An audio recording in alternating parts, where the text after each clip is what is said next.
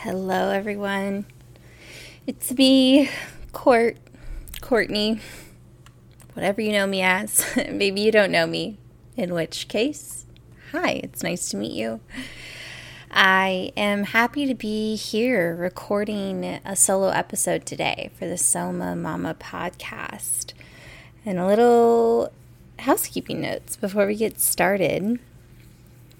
One is that I've been feeling into a slight name change for Soma Mama come season 3, so be on the lookout for that. It will hopefully sound a little bit more inclusive, and that from the jump, my intent with this podcast is that it's not just for women or female identifying people. It's definitely not just for mothers at all.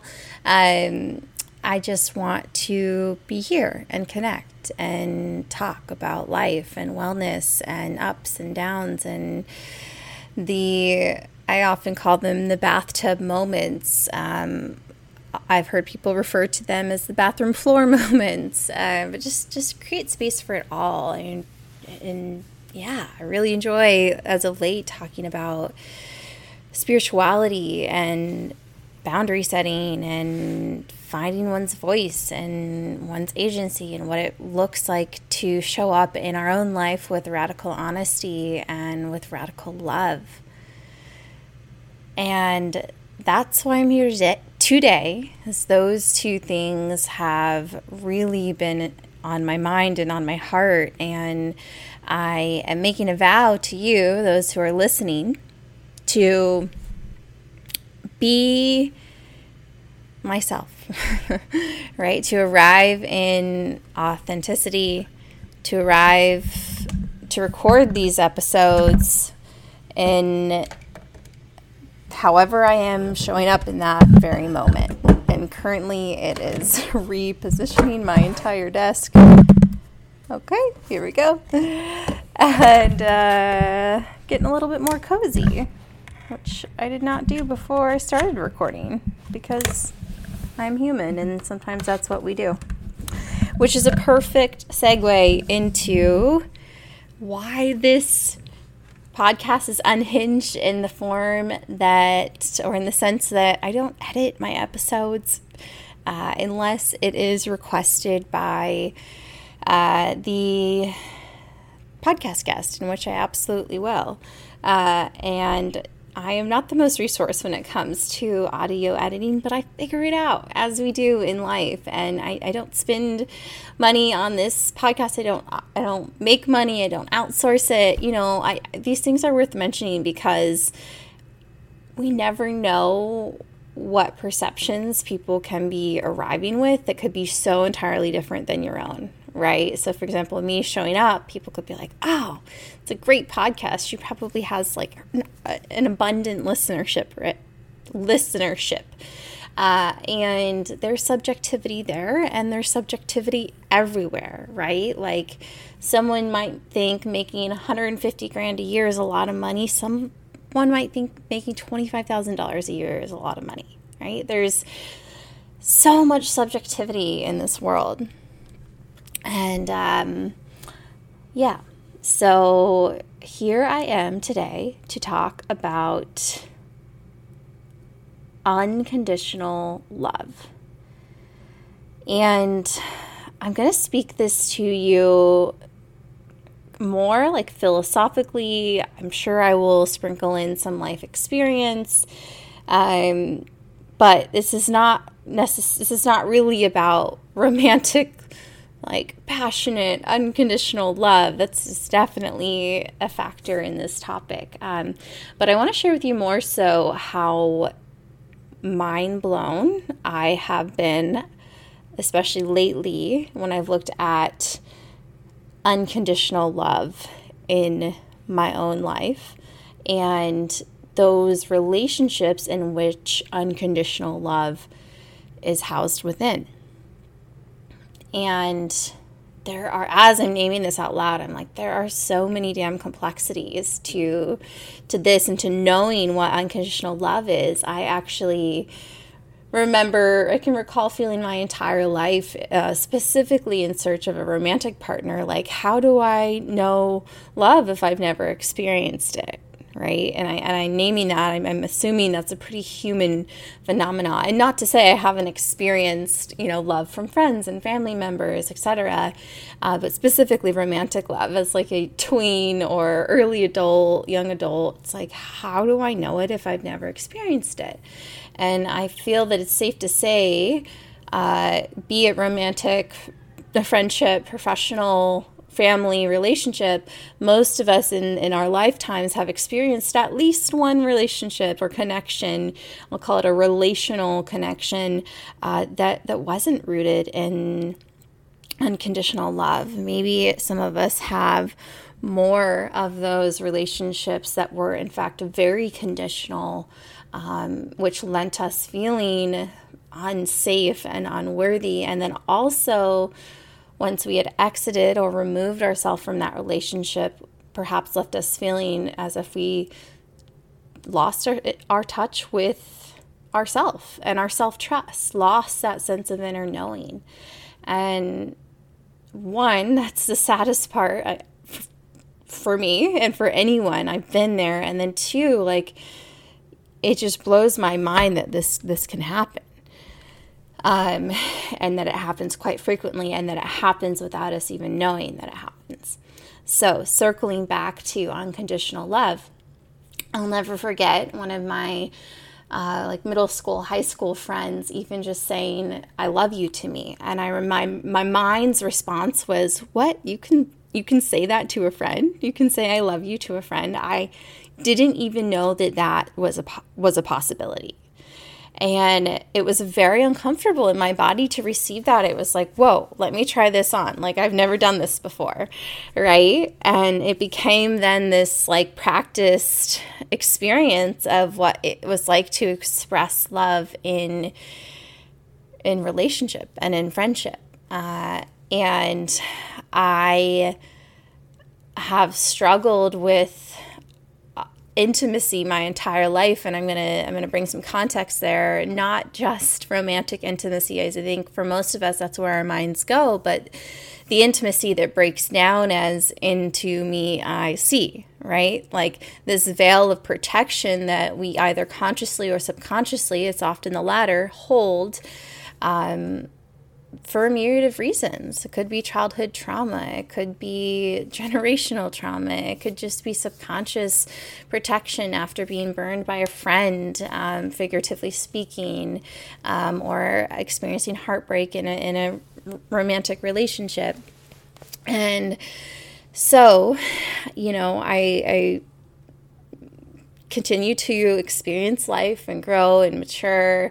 And, I'm not quite 30 at this point, but it's crazy to me as someone who considers myself to be a fairly self-aware and self-attuned person that I did not realize how foreign unconditional love was for me. And as I'm speaking this out loud, I'm hearing this in a whisper that's saying like, and it's not, Courtney, it's not that it wasn't always there. It's that you weren't ready or willing to accept it, to invite it in. Whew, that's a doozy. So, I get into a partnership, a marriage, which I'm in right now. And even now I'm like, oh, fuck. Like, how do I do this? This is a partnership where I'm like, I know deeply that I love this person, and I know that from my heart. So much so that I tried to justify or I'll say logitized the experience of love in my mind, and I can't make sense of it. I'm like, what? Why us? Why are we attracted to each other? We're totally different people. Blah, blah, blah, blah, blah. I'm sure most of us have been there as well. And my heart is like, lean in. Do you feel safe? Yes. Okay. Lean in. And here is where I will always forever be an advocate of self-work, as I feel that is our sole responsibility, to be aware of ourselves in such a way where we can consciously curate connections with others. And the practice of humility is freaking hard, and it also helps a shit ton. And doing the dance with someone who is also interested in conscious relationship and self-exploration makes it that much easier, because you're both doing the tango, right? You both have this awareness of very secure attachment. It's like, hey, I know that I am me. I know that you are you. You hold the same knowing, and we can both consciously be in this together. Again, be it a professional relationship, a friendship, a romantic relationship, or a family connection. And I'm not going to dig deep into the family connections for the purpose of today, but I just want to name that there's a lot of layers there, like literally ancestry, built generation upon generation upon generation. So often what you may be experiencing in this lifetime might not even be your own, or might be so subconsciously or culturally or traditionally learned that you don't know anything outside of that, right? So again, that's a topic for another day. So coming back to both conditional and unconditional love. So I can think back to many times and experiences in my childhood, particularly where I experienced conditional love. Of course, in the moment as a child, I wouldn't be able to dub or name that language, put that terminology onto it.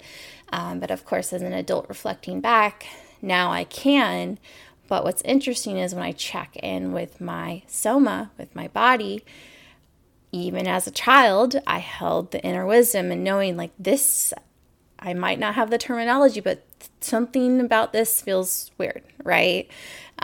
Like a parent signing me up to babysit for someone else's children when I didn't have the agency or the autonomy to make that decision for myself, which has happened.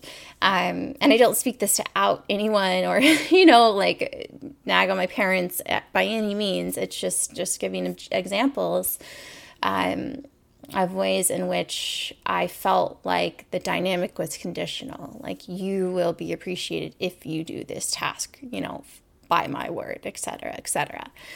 And I definitely built that sense of conditioning within self in an academic setting. It was like, oh, I like to be affirmed. I like to be appreciated.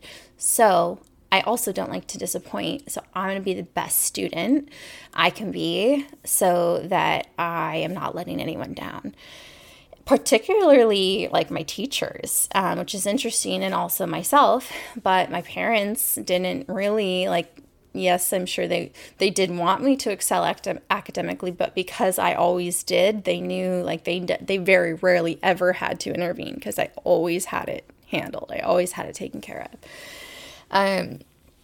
So let's see here. Yeah, so now I'm in a phase of my life where I am I keep saying I'm doing this friendship audit, and as I name that, I realize that has so many different interpretations. And so to bring clarity to that, it's more so a relationship audit and being, again, radically honest and radically aware with self around what is the dynamic of this relationship?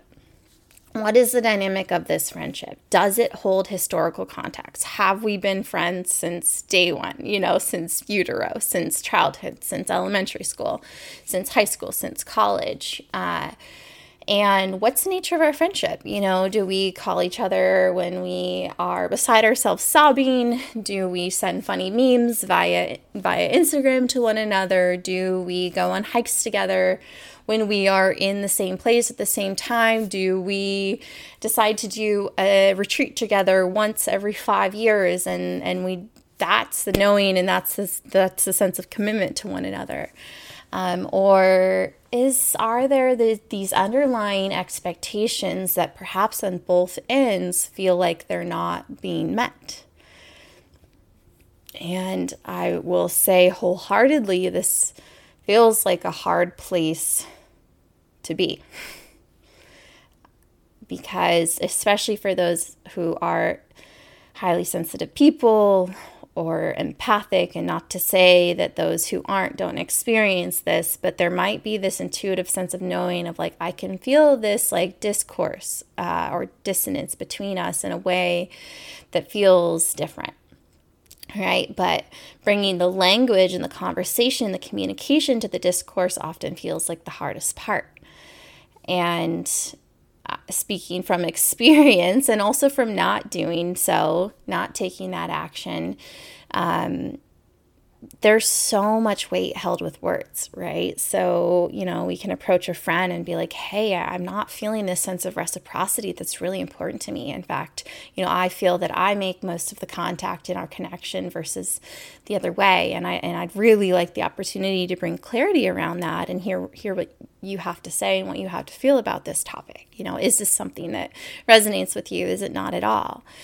Like coming back to that baseline, that like, hey, why are we here and what's important to us? And I think those audits in every relationship are so important and so often aren't had because we are individuals living our own lives. And here's where I will always wonder, like, how is it possible to just have those, for most folks, lifelong friends where you could not talk for months and it doesn't feel like you've skipped a beat, right? But maybe the folks that you have more interaction with, you feel like that takes a little bit more work, a little bit more often checking in to see where one another are. And I also identify as a white female individual, and I'm aware of the fact that relational context varies so much between race, between culture, between sexuality, between gender orientation, etc. And so I leave space for all of the nuances and all of the ways in which I have not experienced that relational context amidst those variances in my own life.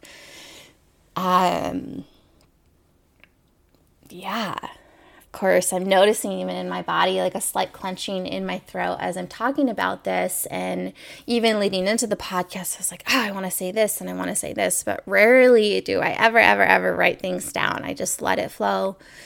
And so I'm wondering as I'm speaking if I'm speaking to all that I initially wanted to speak to, which is so interesting. So I'm sharing this with you all in very raw and real time, in the sense that I don't know if I really have any solutions for like, this is how you do a friendship audit, and this is and this and this and this. But what I can say is I intuitively feel that it's very important, and I don't feel that it's come about in my life, a sense of refreshed or renewed awareness in a way that's any sort of accident or coincidence. I feel like it's a wave of honesty is what I come back to, and acceptance, and also an active practice of checking in with one's values as an individual. Look, what's important to me in relationship? What's important to me in connection? Transparency, honesty, authenticity, right? What's important to me? Showing up given the context of our relationship, right? So that might be showing up to our weekly yoga class that we always go to together, and bringing communication to those weeks where we're not going to show up, right? Or like, I have a need, I have a request to know when a plan's going to fall through, right? Because no one likes to be stood up. No one likes that feeling. And I'm finding myself coming back to this value of reciprocity. Like, I desire not for our relationship to be conditional, but for it to be equal, right? And there's this discernment between, look, I love you, and there will always be unconditional love here in this connection, in this relationship. Like, I will bend over backwards for you. I will go to bat for you. You call me and I will be there because I love you. And I also have these sets of desires or needs in this partnership, and it's important to me that those are being met, right? Which is where boundaries come in.